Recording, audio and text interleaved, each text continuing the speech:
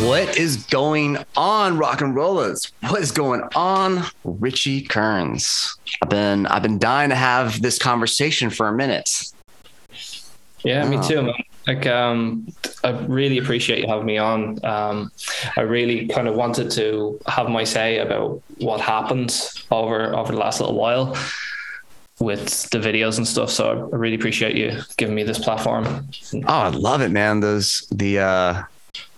got to have an official Skid Row aficionado in this situation, man. And honestly, you're the only person outside myself that I know that loves this band and loves those albums and those years of Skid Row the way that I do, where it's like, it's a deep dive. It's we know all the tracks off the albums. We read the lyrics, we read the gossip, we did all the stuff. Like, we grew up listening to stuff. So it's a pleasure to be able to sit down and just have this conversation. And if you don't mind, I mean, I would love to just know how you first got into Skid Row.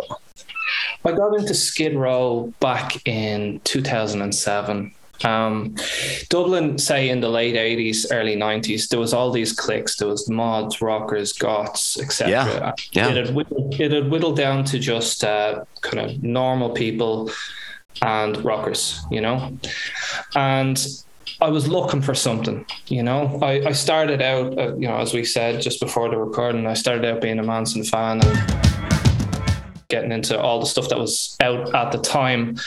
And then I found Poison. Wow. Yeah, I know, Or right? was it Open Up and Say All, or was it Look What the Cat Dragged In, or better yet, Flesh and Blood? It was the greatest hits. I went into a shop called HMV, and it was big music shop. And that's right, we had some HMVs here on the stateside too. Yeah, I picked it up and I was like, wow, these guys look really out there. So I just picked it up. I'd gone from listening to Guns N' Roses and Slash a Snake Pit, and I was ready for it. Let's get into this. And I went down the rabbit hole after that, looking for albums and stuff. And I picked up Youth Gone Wild. I was going through music, and I'd come across the track Youth Gone Wild, and I was like, my God, someone's actually speaking about, us as rockers. It was a real rockers' pride song to me, And I started looking up on YouTube, getting into it, looking up. It looks to me like you also, like, you don't just talk it, like you wear it on your arm too. That's what it looks like to me, man. For everybody out there who can't see this or can see it, or have you not, he's definitely got that Youth Gone Wild that we all saw in that video. We all wanted the tat. That's right. He's got it. Super cool, man. Super cool. Cheers.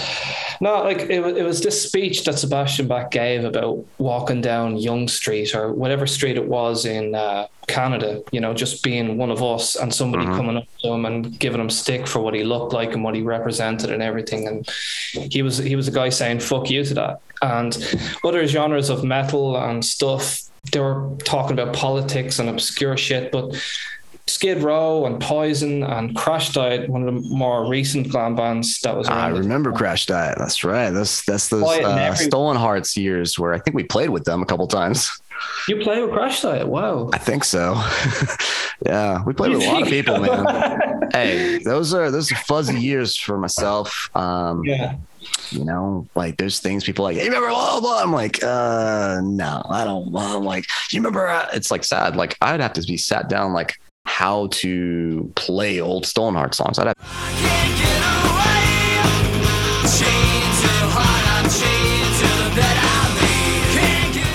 to sit down with like Josh, Corey, and be like, all right, well, this song, blah, blah, blah. I know the basics. It's G to A to blah, blah, blah. But anyway, carry on, man. Like, tell me some more. Like, we're talking about, it's like a badge of honor, and it's something that you're carrying with you, letting people know this is part of how I stand. So that's really cool. This is more than just a fashion to people who are in rock and roll. I mean, this is how we look, how we dress, how we act. I mean, it's more than just a fashion or anything. It's a mindset. It's a way of life for us. You know that. What I love personally about it is, I don't know who said it, but I'm just going to steal it. I love just the phrase. It's not about the technique, it's about the attitude. And when we're talking about rock and rollers, it's always, it's about, like you're saying, the vibe, the attitude. That's really where we're at. It's a community, you know. It was for us, and to hear somebody talk about what we went through in songs and stuff like that, that's what really made me fall in love with the glam metal genre. Because I know it sounds crazy, but they were more real than Metallica or Megadeth singing about really obscure things to me. You know, here was, you know, Crash Diet singing Riot and Everyone. They think they can hold us down forever, you know. And same with, you know, Youth Gone Wild. That was our anthem, you know. As soon as you say Youth Gone Wild, all I can hear in my mind is dun dun. It's like, man, it's such an awesome memory. I remember when we sold out the whiskey one night. Like, this is early on in Stolen Hearts. Like, we came out for our encore and we did Youth Gone Wild, and that place just went insane. Like, I mean, that was the track to do that night, and it was crazy how, like, people got when they heard that song. It's because it means more to us, you know. It's for want of a better word, our national anthem, isn't it? When you think there about it, on the songs, I mean, it for every kid who had to walk down a street being the only one of us and thinking nobody else related to us, and then you suddenly hear Youth Gone Wild or Riot and Everyone or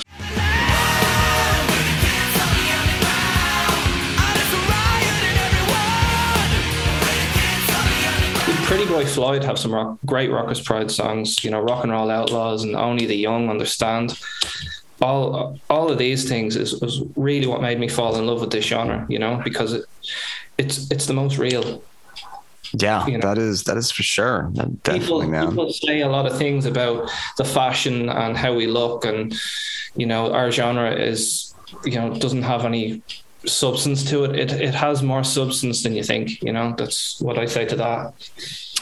There's definitely, I mean, I get when people have tried to say to me, like, you know, style over substance, and I'm like, well, why don't we broker it? Why don't we just compromise and meet 50-50? All right. I mean, look, we're all coming from a spot where, you know, ideally, like, yeah, as an artist, you want to be prolific like someone like David Bowie. Like, it's, you know, but guess what? Bowie paved the way for, you know, even, I want to say, Motley Crue, situations like that. You know, Bowie's such an influencer. I mean, even influencing Lady Gaga. I believe Axl Rose is a huge Bowie fan as well. So, I mean, we wouldn't have, I mean, some of these great artists without that do deliver the whole, you know, it's funny, man. I have this aversion towards calling it glam because I feel like people make fun of it. And when they say glam, and I'm like, it's freaking awesome. I'm a huge New York Dolls fan. Like, that starts off that whole kind of, if you will, glam movement. You know, when we get in the 70s, we're talking the Dolls, we're talking Slade, we're talking Sweet. I mean, that was all that, in my opinion, that is glam. And then once we get into the 80s, it's more like hard rock with a visual aspect to it, you know? I would agree. In my head, though, I just associate glam metal with 80s, 2000s, that kind of stuff, you know? I guess that is the right terminology. It really is, like, I guess, glam metal, because glam it's a harder rock than it was from the 70s. It's edgier.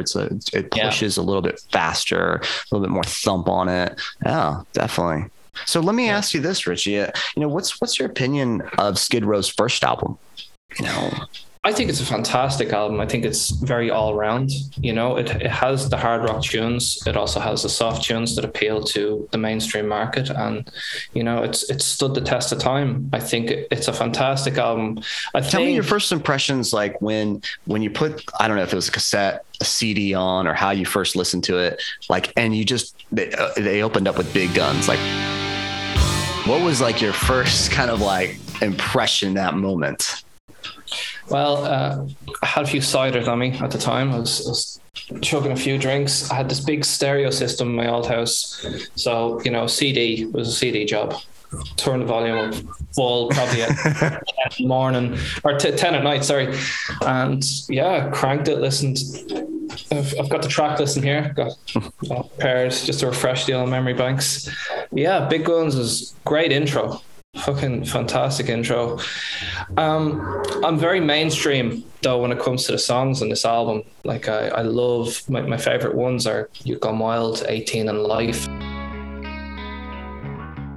and I Remember You, you know. Oh wow, so that's how you mean by mainstream. I'm like, at first I was wondering like what he means, but okay, like those were the singles. Yeah.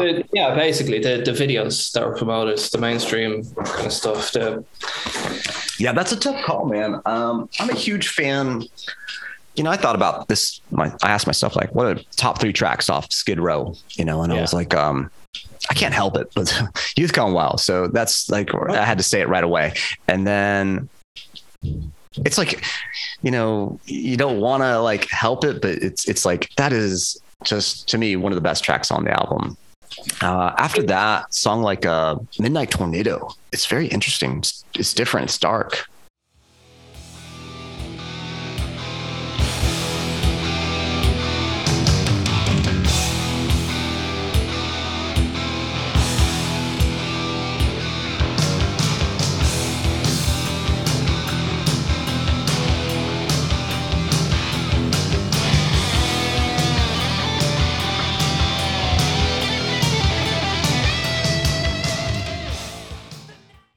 It's their intro, back when they sang it live, isn't it? That was really? I didn't know that. I think so. I think it was more Midnight Tornado sometimes. But yeah, when it comes to what the best tracks are, You've Gone Wild for sure, 18 and Life, and I Remember You, in that order. They made a video for Piece of Me as well, didn't they? That was a pretty cool video. Years and years later, I finally saw that video. Like, I didn't know that existed until I was like doing something on YouTube, and there I accidentally ran into it. And I was like, whoa. I mean, it's the same thing. Like, in the same year, I think this past year, where I recently saw the video for Quicksand Jesus, when I was like, there was a video for this? I didn't know this. Oh, videos are. Skid Row always, you know, kind of pushed the mark as far as videos. I think they did a fantastic job, especially when you look at, say, 18 and Life. It's beautiful. It's beautifully shot. You know, the first scene with Sebastian Bach, the lights on him just make him more blonde.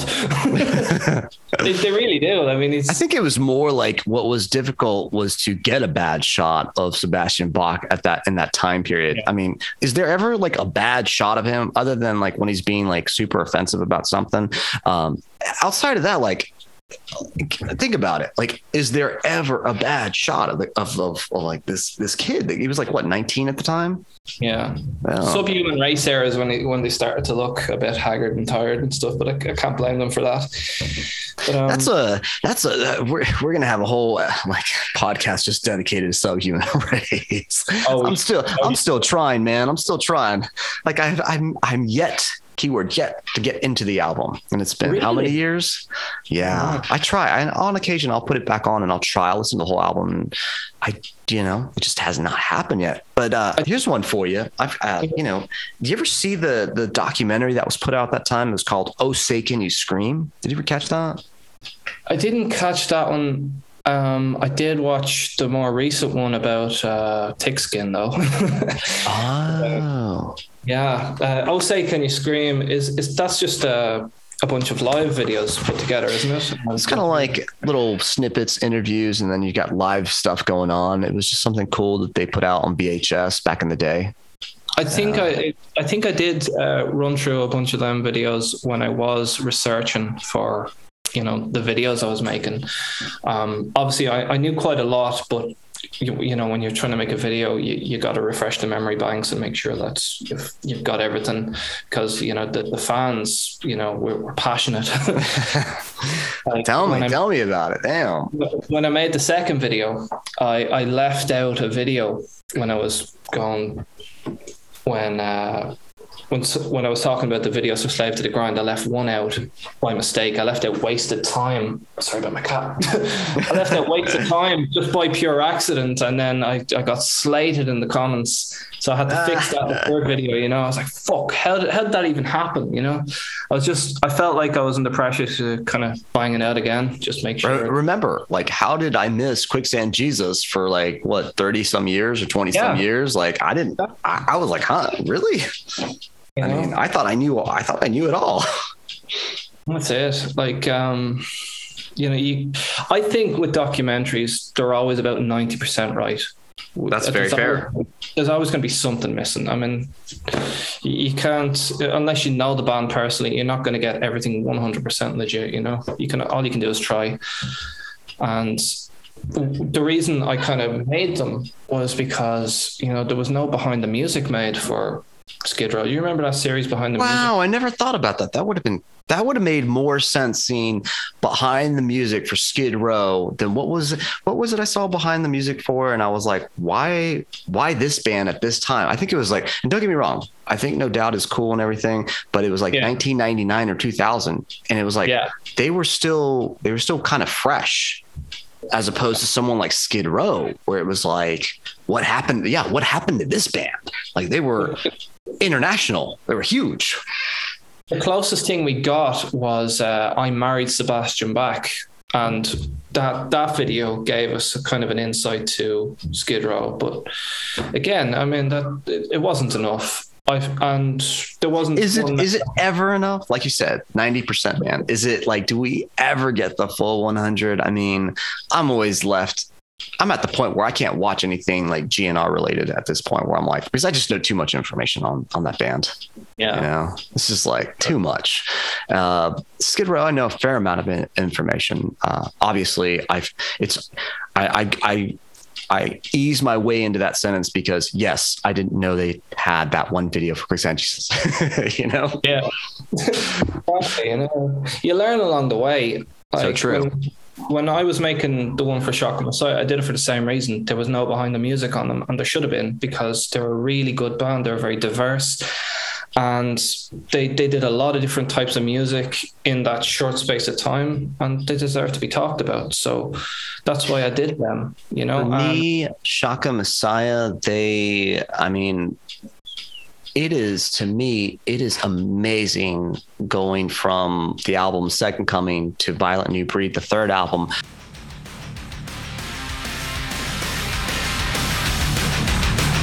Where I think I read an interview with Tim Skold, and he said that he was listening to Janet Jackson and she was using synthesizers and stuff, and he was like, that's cool.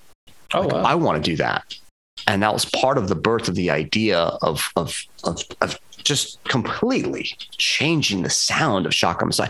And oh my God, I wish somebody would release whatever B-sides or tracks that didn't make it on that album, because that to me that's a classic. That's a cult classic. It came out before Nine Inch Nails broke in. It is, to me, it is a definitive industrial album that does not, on the side of industrial world and goth people and all this stuff, most of them don't know it.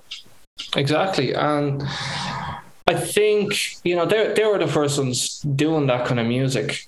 They were groundbreaking. I think I read somewhere that they called it megabyte metal because it was that new. It was on computers, and it was like, wow. Uh-huh. You remember what the whole ads were like for the internet back in the day? You're surfing. You know, it was you were led to believe the internet was this vast fucking cool, super cool like thing where you're like flying through a vortex or some shit, you know? So you're giving me visuals of a lawnmower man in virtual world. That's what you're giving me. Sliders. Yeah. But I have this theory that Tim Skull's first solo album is the offcuts to Violent New Breed, because it sounds I reckon if you're ever looking for a continuation of Violent New Breed, Tim Skull's first album would be the way to go. Absolutely. But hey, man, you know what? Like, I really have enjoyed, and I'm sorry that we're getting, we're straying a bit from Skid Row. I was trying to keep it, but man, he released, I think it's called Anome or something like that. Yeah. And that album was really good. That was a solo album he did. I liked that a lot. Yeah. I've got his most recent solo album, and that's pretty good too. The guy is just. He's I mean, I couldn't believe it when he was playing bass in OHGR and Ogre, and that was Nevik Orgs from Skinny Puppy's other project, and like there he was playing bass in that. It's like, could you get any cooler? You worked with KMFDM, you worked with Manson, you gave us Shaka Messiah, you reinvented Shaka Messiah with Violent New Breed. Like, I mean, and the guy doesn't age. Yeah, what the fuck? You look at his most recent videos and you're like, this guy must be in his like 50s now, but Jesus Christ, he still looks good. Looks great. Doesn't he? I would kill to look that good at that age, It was great, man. He's I guess he's also a vampire like myself. Yeah. 102. There you go. Wow. Hollywood vampires, man. So, I mean, let's look at some like songs, man. What's your take on like track like Sweet Little Sister?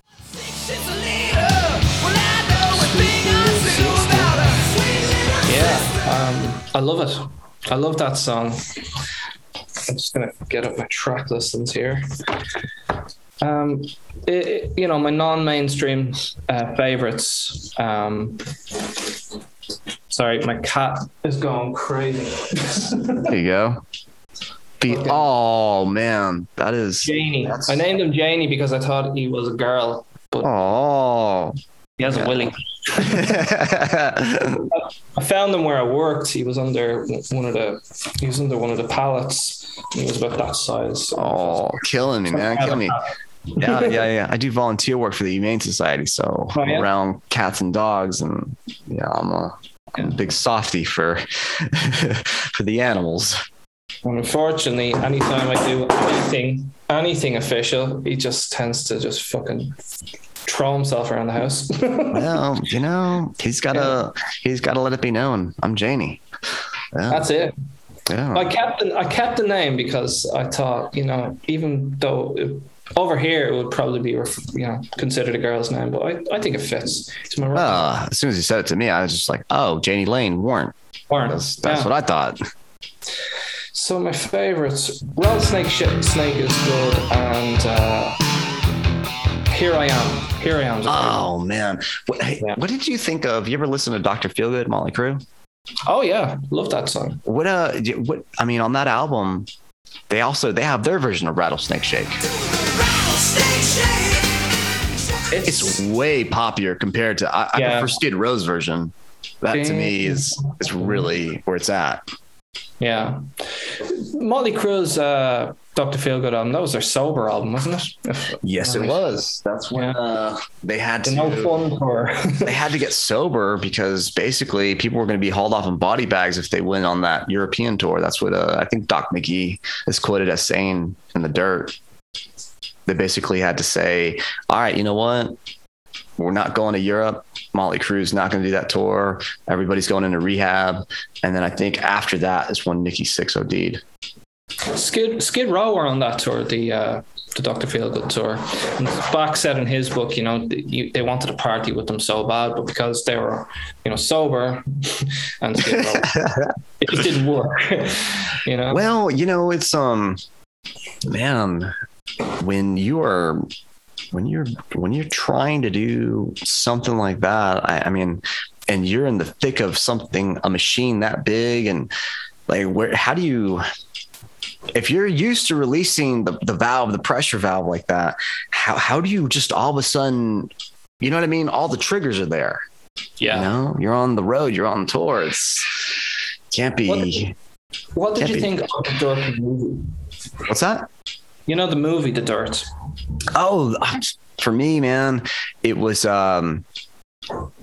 just like, how to say it? Like, Motley Crue is my favorite band, and I fell in love with Motley Crue in 1989 upon seeing Dr. Feelgood video, and it justified everything I've been saying for so many years. And the amount of shit that I took in the 1998 to about 2003, 2004, where everybody made fun of me for listening to GNR, for listening to The Crew. And I was like, look, it hasn't changed, man. It was freaking awesome in '89. It's still freaking awesome. Like it's like, this ain't going to stop.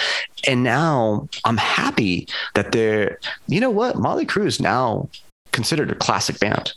Yeah. And I'm not trying to say that they're synonymous or parallel to Led Zeppelin, but when we think about classic bands, at least here on the stateside, we'll talk about Led Zeppelin. We'll talk things like that. But now you've got classic here means Skid Row, 18 to Life. I Remember You.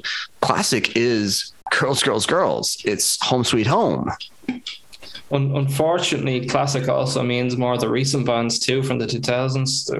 We're getting into that age bracket, man. It's, for me, The Dirt, I liked the film, but they took way too long to make it. They announced that back in the MySpace era. You know, MySpace. They did. Oh my God, taking it back, man. Taking it back. Cyber ghost town nobody wants to go into. have you tried to load up MySpace? Jesus Christ. Yes, I have. I've gone there, man. And it's like, it's just funny because I remember back in the day, like that was like the spot. And we were all in there and everybody used it. And then it felt like it was a flash. It was like 4 weeks and all of a sudden Facebook just cleared it. Like it was just done. And like Facebook wasn't exactly better than MySpace either. It was just simpler. You know, there was so much more you could do on MySpace, customize them with HTML. Mm-hmm. That's right. That's how we learned to code back in those days. I know, yeah. I've completely forgotten, but I used to know I used to have a really kick-ass profile back in the day. Like, you remember you'd have to like look up the codes and you'd have to type all that stuff in and you'd have to see if it worked and all this cool stuff. Yeah. I remember I actually got an audition with a really cool band because they found my MySpace and I had like a picture of their album on it. So they reached out to me over MySpace like, hey, why don't you come audition for us? You look cool. And I was like, all right, yeah, man, let's do it. That was a band called the Bangkok Five. Oh,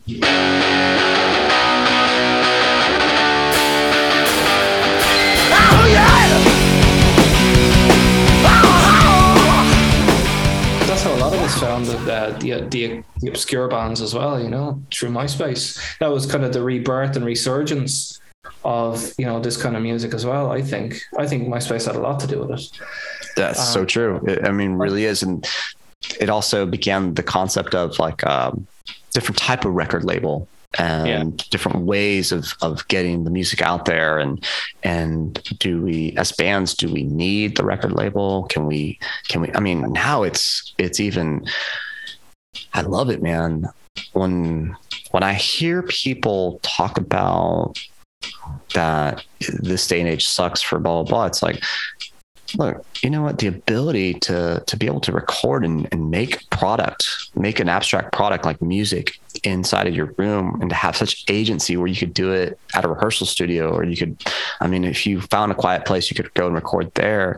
It is awesome. I mean, I remember the days where we had to go to a studio and I remember like, you know, even as late as Stolen Hearts and like 05, even as late as that, I remember going to the studio with Stolen Hearts and yeah, it was really cool and everything, but man, like these days, anyone with a program like Audacity can just download it and start chipping away. That's what I mean. I think that's freaking awesome. I think it's just have that much control over the situation. It's like, it's amazing to me, you know, and now you can self-publish and figure out your own stuff. And I mean, at some point I wouldn't know why somebody would want to be on a major really, because I mean, if you get to a spot where a major wants to sign you on, that means that you have a good idea of how to market, how to like do all your social media. You know, you already have a team. So a major is going to cut into your profits, and the days of going diamond, I don't know if you're familiar with that reference, meaning like we look at something like Michael Jackson's Thriller. We look at Metallica's Black Album. those are albums that sold 10 million plus. You know, and that's why that status is called diamond. There's gold, there's platinum, and then there's diamond, which those days none of us will touch anything like that because of the way that music is gobbled up now. You know, I mean, we ingest music through streaming, and now I presume, because I am a weird cusp between Gen X and millennial, because I was born in 79. So when you look it up, I'm not quite one or the other, and I'm both. It's weird, but I find that later generations, people born after me, and now when we look at Gen Z, it is in my era. Music was a privilege. It was something we went to a store. We had saved up money, or we were fucking really hot on our 5-finger discount, if you catch my drift. And it is something that we prided ourselves on because we collected tangible things, and it was a privilege. Now, the situation of music is just viewed as like a right, meaning that like, of course I'll have it for free. Of course it'll be this. Of course, like da da da da. There's not that same connection, like understanding that when I purchase this, I am facilitating the ability for this artist to continue to give me something that gives me a very unique experience. It used to be that the tour promoted the album. Now it's the album promotes the tour. There you go. That's right. Back in the 2000s on MySpace, I feel like social media wasn't ruining us, because if you remember on MySpace, if you wanted to follow somebody, you had to add them as a friend, and they had to add you. So there was no power play of this person has 1,000 followers, so you're going to follow them and not follow you, and things like that, and music and how we got to where we were was easier because of that. Now, I mean, channels like ours, like for mine, through pure luck, I got the views that I did on my videos. And if you try any of the tricks that we did in the 2000s of self-promotion, they're not even tricks, self-promotion, like commenting, saying, hey, you want to follow me, and messaging people and reaching out, that's considered spam now, so how we promote ourselves and stuff now is much harder. And I think it's much harder for bands to climb the ladder. How do you climb the ladder unless you're already connected to somebody at the top now? I can only speak from my personal experience. Yeah. And I don't know if it's right. At this juncture, any sort of music project that I would do, I would want to fund it myself. And that way, because that is a big part of how things are driven. It's the funding. It is part of the business plan. When are we gonna hire an agency to put together like a social media platform for us? Are we gonna do it? It's kind of like, are you going to take the time to get 20,000 followers on Instagram? Yeah. And also take the time to write, let's just say 5-6 songs, and then record them.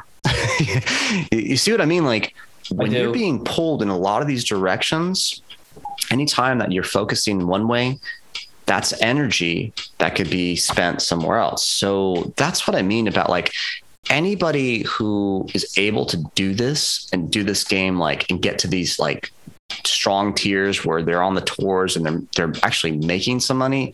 It's like, wow, like I applaud you. Like that is freaking awesome, because as one man, I'm not sure I can do all those things. And believe me, I try. I try.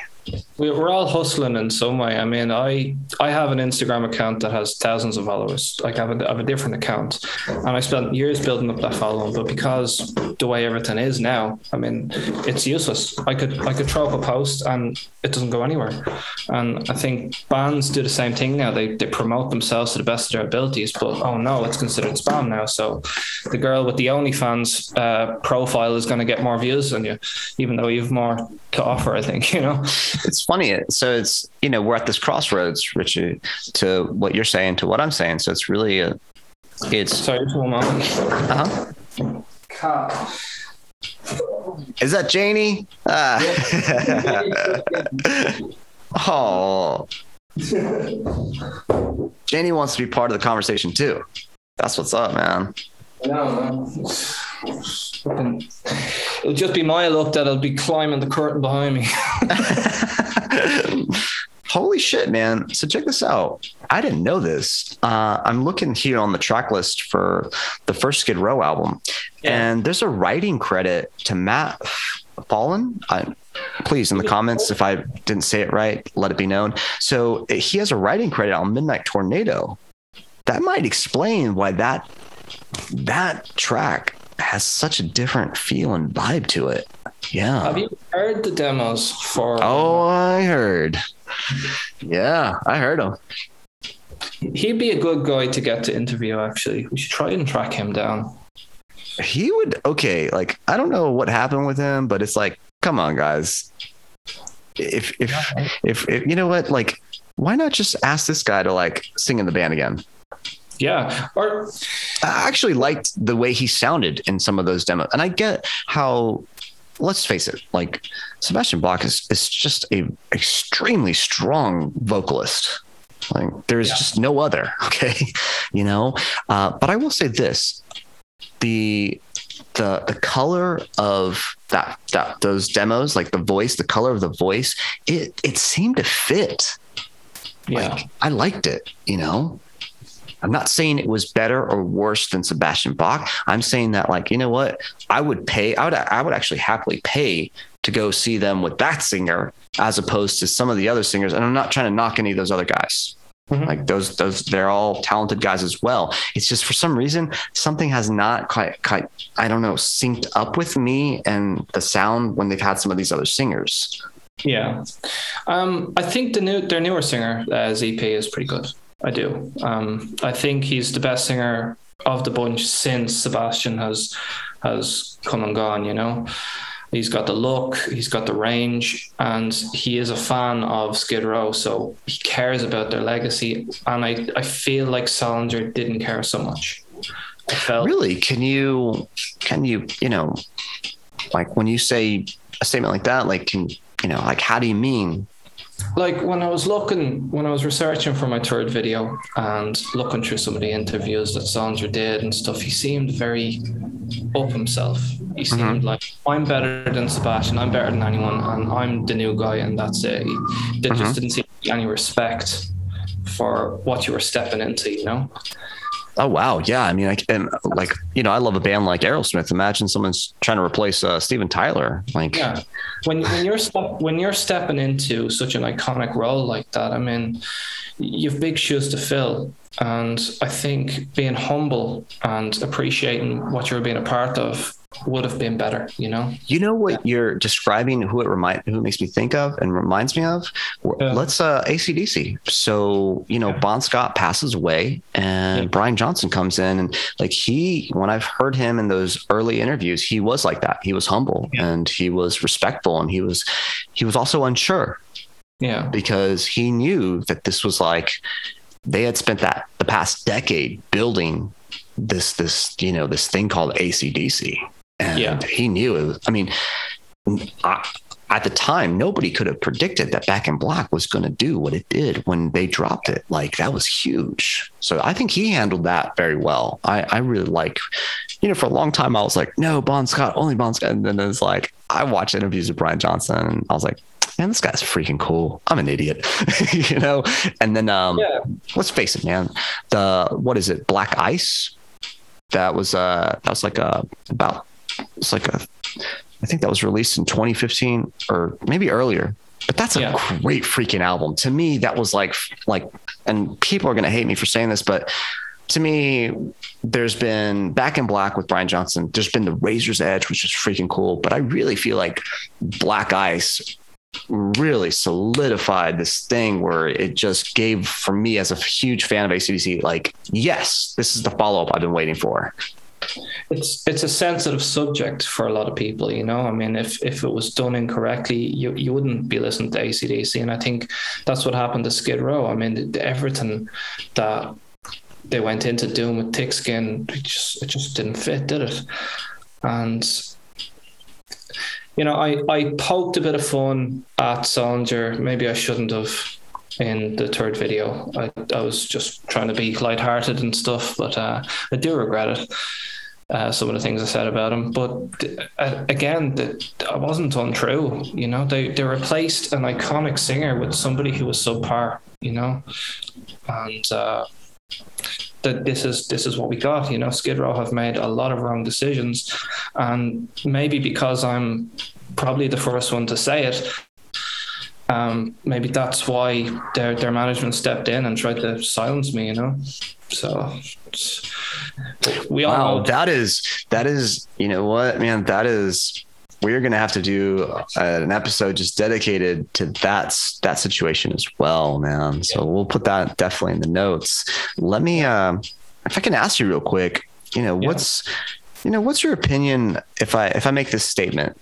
You know, to me, Skid Row was the East Coast response to what was on the West Coast, and that was Guns N' Roses. What do you think of something like that, like a statement like that? I think I have to think about the time that, you know, that took place. I mean, we didn't have the internet or anything like that. Yeah.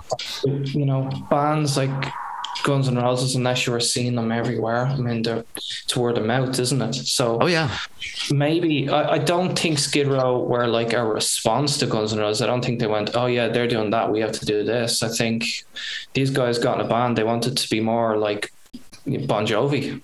They wanted to make it big. I don't think they were a response to Guns N' Roses at all. But I think they're a match made in heaven when they toured.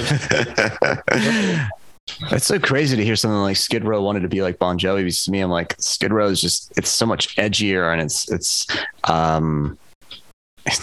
for lack of better words, here's how it's going to come out, guys. Yeah. Skid Row's just cooler. Okay. They are. It's just like that. Look, that's it. Yeah.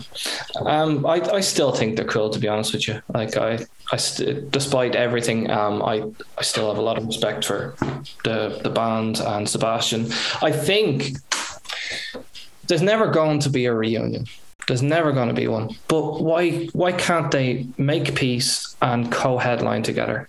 You know, why hasn't anyone thought of that idea? Wow. You know? Here's something for you, Richie. Like, you know, before this pandemic situation happened, when Motley Crue said that they're, you know, coming back out, and they had an announcement. Yeah. You know, I was like, you know, I think I was dreaming about it one night, and I was like, man, I hope that announcement is that they somehow talk Skid Row into getting back together, and that's who they're going to go on tour with, you know. And then I read, you know, it's like Def Leppard and Joan Jett. Hey, don't get me wrong, I love Joan Jett. Like, Joan Jett's great, man. It's just, I felt, who knows? Maybe it's in their back pocket. Maybe in the years to come, like the big announcement will be like, all right, we're going to hit the road with Guns N' Roses. All right, we're going to hit the road with Skid Row. And obviously, you know that at those points, if they were to hit the road with Skid Row, it's not going to be with any singer other than Sebastian Bach. Yeah. Like, I think, unfortunately, the longer these guys wait, the opportunity slips away for it to be good. You know, I mean, you look at the final tour with Motley Crue, and just Vince was not up to it. That's real. That's in the nicest way I can say that. Oh, man. Yeah, man. You know, like I said, Motley Crue is my favorite band, and I have to be honest. I don't know what's going on with Vince in those regards, because, you know, you have someone like Mick Mars who's got a medical condition where the vertebrae in the back and his back are fusing together. So it's hard for him to move. He's in a lot of pain, blah, blah. Yeah. He broke his pelvis bone. Like, the guy looks like he's dead. Somehow, is he missing a lick on the solo to Dr. Feelgood? No.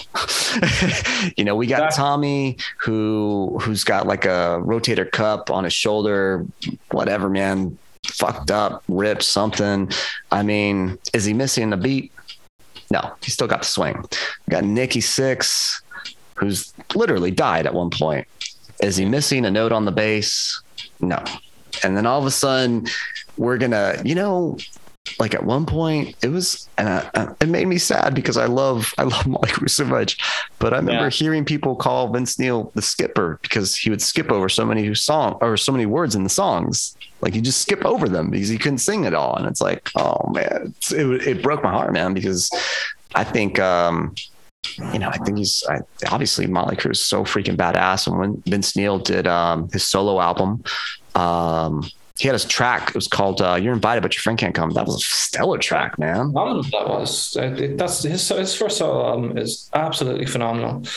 I think when you get older, like LA Guns did with Phil Lewis, it's obvious he's changed the way he sings the songs, and it works. It makes it seem to the general public that he's still got, gas in the pipes, which he has, but he's obviously not 20 years old anymore, but he's still, because of the way he's able to change how he sings these songs, they still sound amazing. And even the new album, the past two new albums, I think, in my opinion, is some of their best work.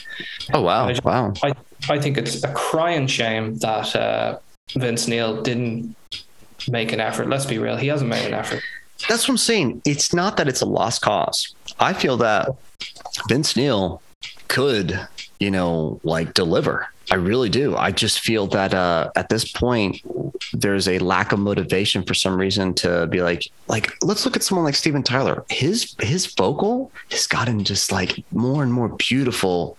His voice over the years. Fine wine, yes. Like, if you listen to the first Aerosmith album, you would like, I enjoy sending that to friends. Like, I'll just send them a record and they'll get it. They'll put it on the turntable and be like, oh my God, this is Steven Tyler, because he sings like really low. He's like, oh, like it's different. Yeah. And then, you fast forward into like 1988, 89 Pump and What It Takes and The Other Side and Janie's Got a Gun and all that stuff. It's like, it's just amazing stuff. I think another singer that also was aging really well in his voice was Scott Weiland.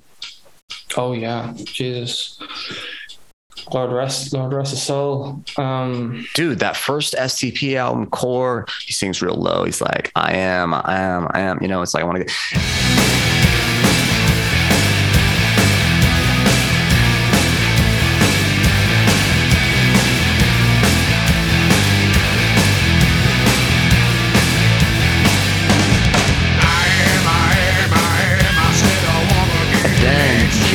Revolver, and here, part of it's the producing. It's really good production, but the fuck, man, is range. He's got these different voices and ways he can do his voice. It's like Axl when he did Appetite, man. He was just on point, man. I see your sister in a Sunday dress. He had all those different voices. First concert. What's that? Velvet Revolver was my first real rock concert.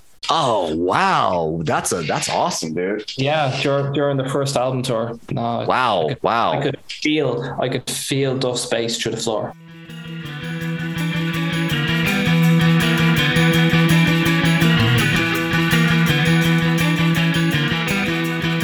I was like, before I went to that gig, I didn't understand bass. I was like, why is it even there?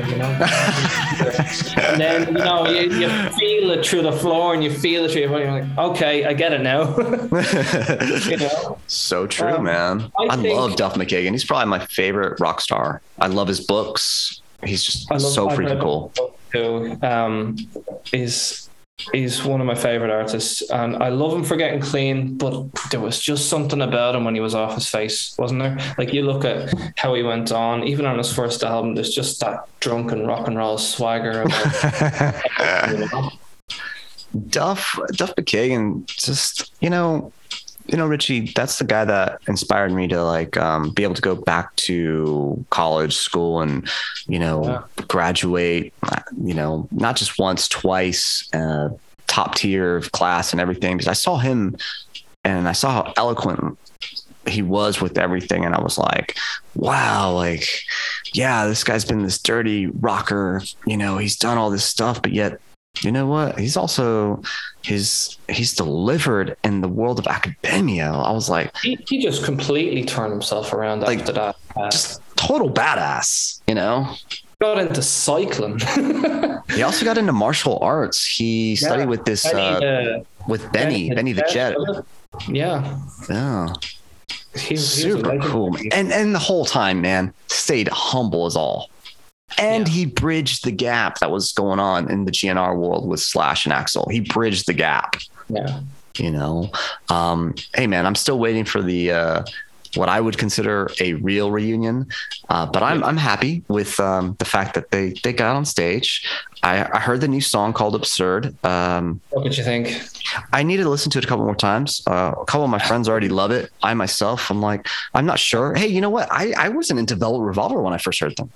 Yeah, now I'm a huge. I love it. So sometimes when you get like, you know what? I like the way, I think it was like Bruce Lee talked of a story of martial arts where it's like there's a teacher and there's a student, and the student comes along and he wants to learn, and so he's like, the teacher pours a cup of tea for the student, and then the student's like, okay, what do I do with this? And he's like, you need to empty your cup of tea first before you can understand. And he's like, what are you talking about? And that's that whole concept. Like, you go in with these preconceived notions, like who Guns N' Roses was to you during Appetite, during Use Your Illusions. Yeah. And then you hear a song like Absurd and you're like, wait a minute, that's not Guns N'. You know what I mean? Yeah. I'm a huge fan as well of Chinese Democracy. I feel that album, if it was just called Axl Rose, would have been, I mean, it's a great album. It is a great album, man. When I turn it on and I play it for people, they're like, who is this? And I'm like, you're not going to believe it. And they go, whoa, that's really freaking cool. I will say that that's kind of a nice stepping stone or gap. But so I understand kind of where Absurd is coming from in a way. Yeah. I'm not sure about it yet. I need to hear it a couple more times. When you explain it to me like that, it does make sense. Automatically, I'm thinking Appetite, usually, and I'm skipping over Spaghetti Incident and Chinese Democracy. Oh, I love Spaghetti Incident, man. I saved Spaghetti Incident for myself when I was 17. Big Guns N' Roses fan. I'd gotten Use Your Illusion 1 and 2 on Appetite, and I was like, right, I know there's another album. I'll save this for a few years, and then when I want to listen to something fresh, this is what I'll get. So I got it, and at first I wasn't too much into it, but it grew on me. Like, man, their cover of Hair of the Dog, Nazareth. Yeah. Oof. Yeah, man. He's like, that album is a rocker. And, you know, for a long time, I didn't listen to the album. It's funny, man. So I'm an avid collector of records. I love records. Yeah. Like I collect, I love them. And I started collecting records in 92 or something like that. And I remember being in a used music store and I found Spaghetti Incident on the floor and it was like $1. And I used to be like the biggest little fucker, like to haggle with people. And so I remember going to the counter and I was like, I got a quarter. I'll give you a quarter. And like Glenn, the owner of the store, is like, dude, get the fuck out. Like, come on, man. It's a freaking $1. Just pay me the $1 for the record. And I was like, dude, it's on the floor. Nobody wants it. I was like, I'll give you 50 cents for it. Like, I was such a little shithead about it. I remember haggling over it and like literally like putting down my $1 and being like, fine. And here we are. We're 27 years later. Have you got the Live Like a Suicide record? I've seen that. No, I never bought it back in the day. And I regret because like now, like an official copy of that's like easily like 500. Worth a lot of money. I remember seeing it. I went into a place called Borderline Records and I went and I looked at, you know, what all they had, and up there was like Live Like a Suicide. And I was like, I wonder what's on that. But it was obviously just the GNR Lives, the opposite end of it. But I mean, we're looking at Mamakin, we're looking at Nice Boys, Move to the City, Reckless Life. I wondered if there was anything extra on it, you know, because back in the day, I mean, we had the internet, but it wasn't like it was now. And you're thinking, is there any demos or anything that wasn't released? Or what's on it, you know? Back in the day, the one thing that was cool to have that was not as accessible. It was an EP that was released in Japan. It was called Live from the Jungle, and it actually had a live version of Shadow of Your Love, which was stellar. Like the version of Shadow of Your Love that was recently released in the past like years, that version to me is flat compared to that live version. It also had what's that? I've got that CD, the Hollywood Rose CD, right? And it has like a different. It's got the original Shadow of Your Love, and then it's got like Tracy Gunn's mix of it, Gilby Clarke's mix. I think I heard that once. Yeah, and those were interesting takes too. The other thing that was interesting about the Live from the Jungle EP was that there was a live version of Knocking on Heaven's Door with Steven Adler on the drums, and the beat was done differently. And actually, it was cooler than Matt Sorum's version of Knocking on Heaven's Door. Are you a Matt Sorum or Steven Adler? Who's your favorite? Okay, let's it's a little bit long-winded. I'm sorry, Richie. Like I said, when we talk about GNR, for me, it gets lengthy. I love this. When we're looking at something like this, look, I love Matt Sorum's drumming on Contraband, on Libertad. Like the guy is he is growing into this beast of a drummer, right? Yeah. Now, do I think that Matt Sorum had the agency to do what he wanted to do or what he would have done when he was asked to go in and do the Use Your Illusion albums? No, I do not think so, because what I'm hearing there, it almost sounds at times like it's a drum machine. Like it's so just on the meter where I'm like, I mean, yes, he's on the meter on Contraband and Libertad, but guess what? He's also really dynamic. He's really creative in the beats, and it sounds like I don't know if he grew into that or if he always had that. He also was the drummer for The Cult. You know, he's played with a lot of people. He's really good. He's a member of The Cult now. Like he's on the. So when we look at someone like, let's look at it from having played in bands and understanding how these things affect one another. We look at Appetite, and we look at how, as a musician, how the guitars are really in the front. Steven Adler was a light hitter. He wasn't. That's why he was also called Popcorn. Is the way that was what Axl called him, because he was a light hitter. So all that worked really well with making those initial tracks. Now, once they got Matt Sorum in the band, Matt Sorum is a heavier hitter. And that was part of the difficulties that Izzy Stradlin had with Matt Sorum.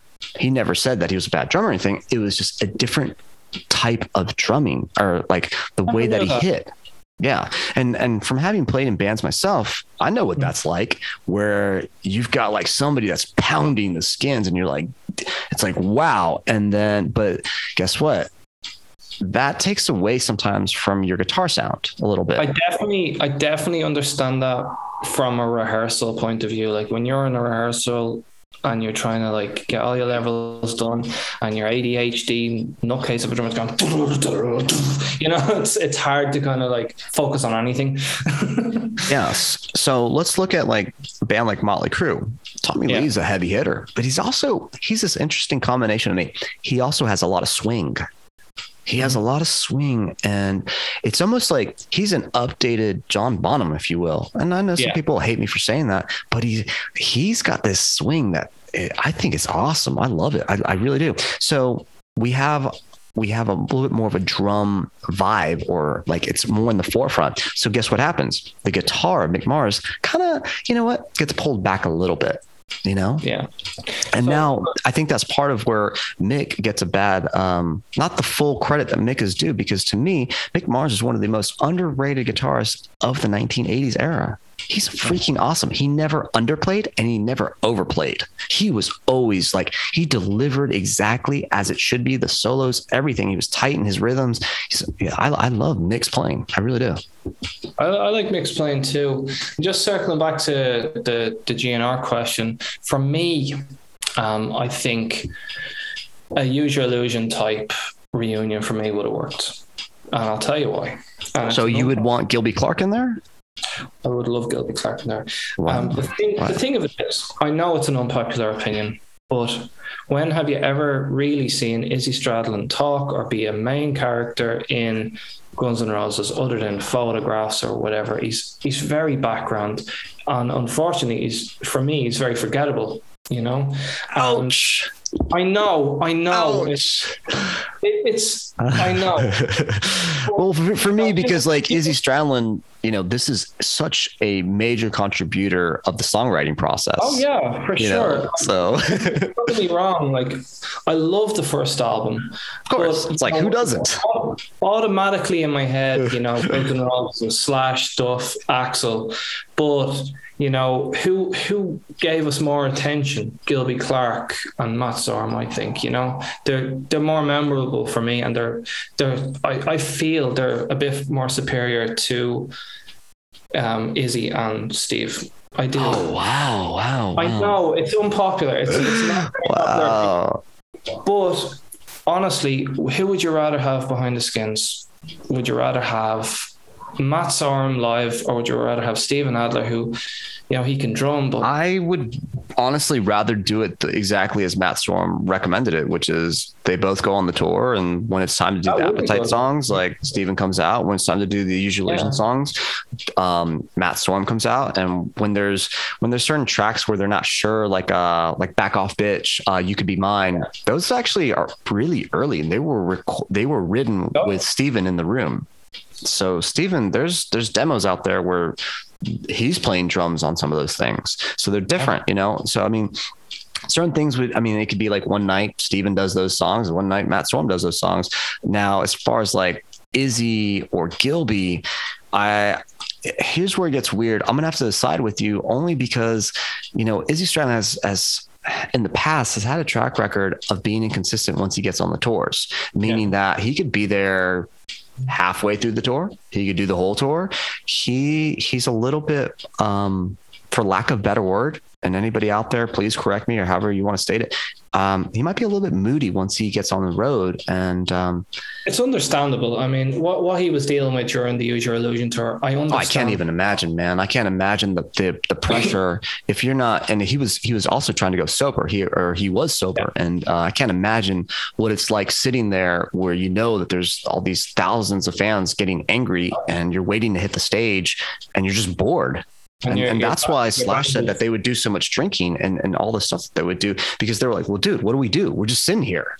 So they start drinking. And cocaine and fucking cherry vodka, was it?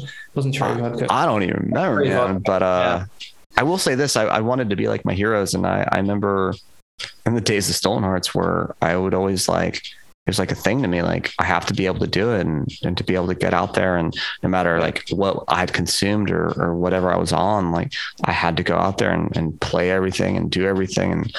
And so I applaud, you know, this group of musicians. It's like the shit is, I mean, yeah, it becomes second nature, but holy fuck, man. Like, I mean, it is a crying shame that, you know, when Guns N' Roses did kind of, you know, reunite, it's a crying shame that Skid Row didn't get their shit together with Sebastian. That was a really missed opportunity. They could have went out on tour again with Guns N' Roses, and they could have had. They still can. There's no. Hey man, nobody's dead yet. Nobody's dead yet, but as time goes on, the quality of these people's voices and their ability to play and perform is. I mean, you're right, because let's look at Rob Fuso. Yeah. All right, are we going to get Rob Fuso back behind the Skins for Skid Row? Yeah. And what is that like? Is he still actively playing the drums? Like, I don't know. I don't know anything about Rob Fuso. I think he started a marketing. He was on one interview with this baseball guy. And I saw that.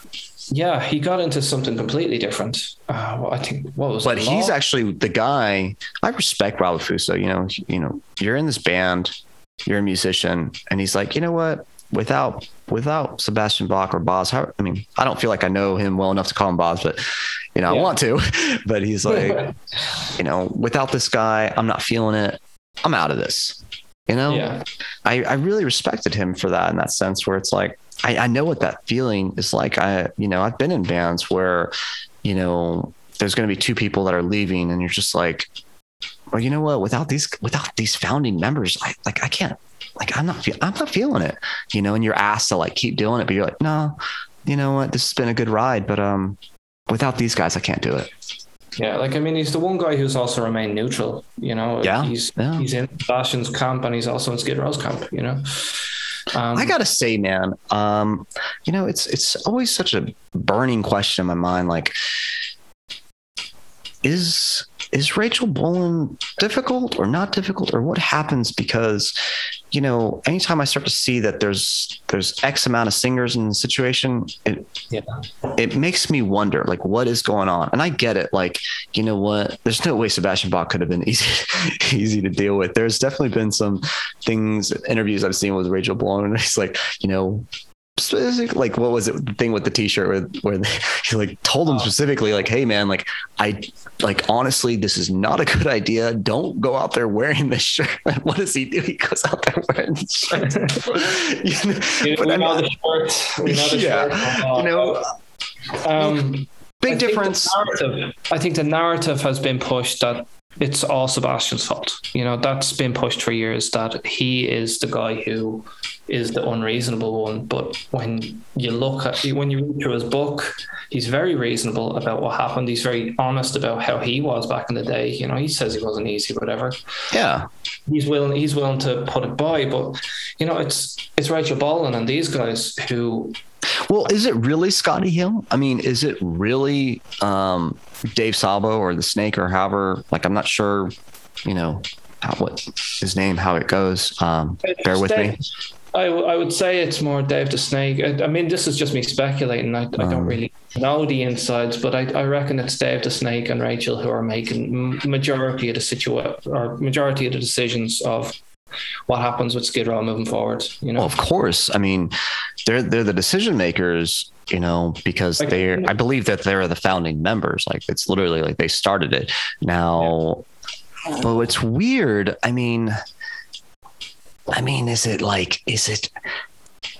come on, like, Joe Perry got back with Aerosmith, Brad Whitford came back in, like Steven Tyler could not have been easy either to deal with, you know, back in the day, especially when he's on the drugs and everything. Like, and even after the drugs, like, Steven Tyler, there you go. I think that's a good example of ADHD. And I mean that in the most beautiful way possible, meaning that, like, we have one of the most amazing artists of our time, in my opinion.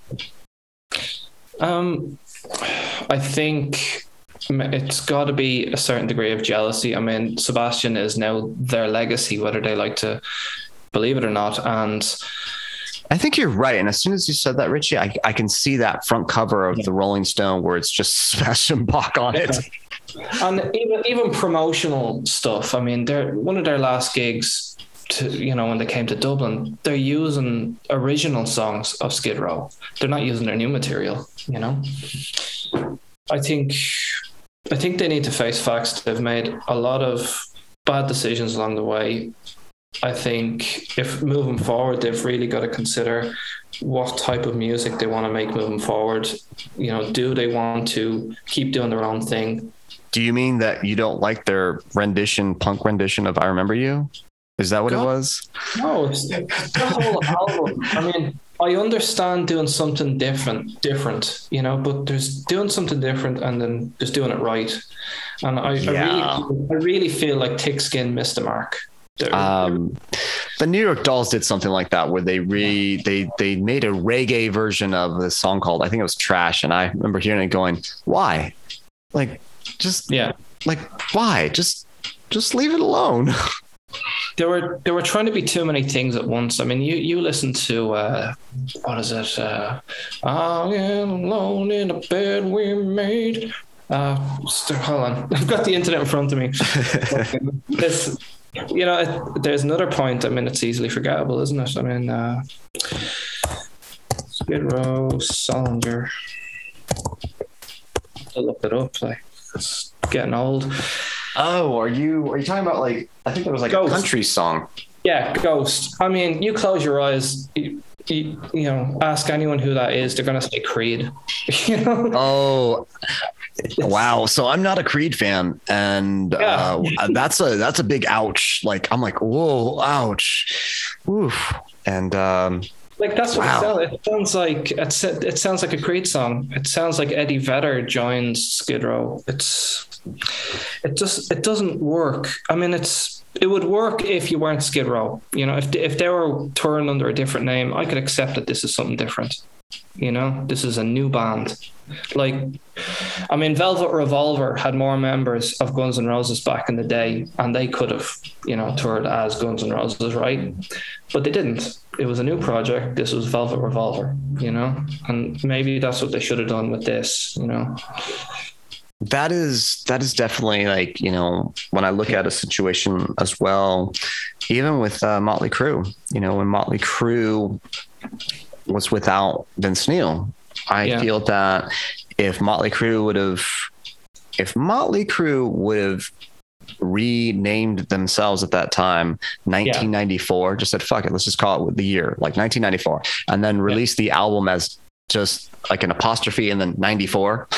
I feel like that would have gone over very well, because it was a completely different sound, different band. It was many years I didn't get into that album because I refused to listen to it because it didn't have Vince Neil. But once I heard it, I was like, holy shit, this is freaking awesome. Oh, it's fucking great. I mean, the Blink-182 did that. You know, when they split up for a while, they called themselves Plus 44. Oh, wow. You know, I know it's more recent stuff, but that's cool. You know, that would have been a good example of what you were saying. You know, call themselves something different, and they still would have made it, you know. Yeah, because it's definitely polarizing for fans. I mean, so if you're going to take the moniker of Skid Row and you begin to polarize the original fan base, because let's face it, most of the time we are unwilling to empty our cup of tea for the new stuff, right? We want to hear part 2 to Slave to the Grind. We want to hear, you know, this kind of stuff. And when we start to hear a punk version, or I don't even remember, is that what it was for I Remember You? It was something where it was extremely different. Shit. It was extremely different. Like we don't want to hear that. No. It just doesn't. That's what's weird, man. It's like when you're doing this stuff, like, do you not take? I mean, I've never had the type of success that these guys have had. I don't know what it's like to be in their shoes. I mean, I don't know to think to myself, like, would I be thinking to myself, like, hey, well, the fan base, like, is this just going to sound like really bad to the fan base? And then I say, fuck it, I don't care. I'm doing it. Like, you know, like, I don't know. I think maybe there was a lot of bad blood, you know, and wanting to do something drastically different. One, to separate yourself from your past, and two, to fit in with what was mainstream at the time. Maybe those were the reasons. I think the closest they came to sounding like they did was United World Rebellion. And I love them albums, or they're not even albums, they're EPs, but I love them nonetheless. That was hard hitting. That was that was more close to, you know, if they had have released United World Rebellion, you know, before Thick Skin Revolutions Per Minute, I probably would have been a bit more on board than, you know, you know what I mean? It's a weird scenario, man. I mean, not everybody can pull off what Van Halen pulled off. You know, we went from David Lee Roth to Sammy Hagar. Not everybody can do it. And I think that's back to my point of, you know, do you care about the fans? Do you care about the legacy? Do you care about maintaining your authentic trademark sound? You know, I don't think Skid Row did. I think they wanted to go in a different direction. They wanted to reinvent themselves, and they missed the mark. Well, you know what's crazy, Richie, is that Motley Crue reinvented themselves, if you will. You know, that album Saints of Los Angeles, when you start looking at the liner notes, you find that the guys from, I guess, that really went on to do 6 a.m. with Nikki Sixx, James Michael, DJ Ashba, those were songwriters, meaning that they came in and they started writing. And that's why, yes, it's a Crue album and certain dynamic sound. You know, like you can tell, like Tommy's beats, like the way they feel, like Mars, like the crunch. You've got those elements, but you also have this thing where like, wow, this does not sound like the Motley Crue that I knew. But I will say this. I will say, sorry. I will say this, man. There in 1999, Motley Crue released a greatest hits package, and there were 2 new tracks on it, Bitter Pill and Enslaved.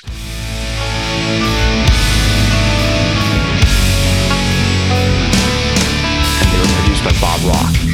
And to me, I was like, holy shit, this is what Generation Swine should have sounded like. Yeah. This is the, I mean, those, even now, if we were to play those songs now, they still sound very different than, and guess what?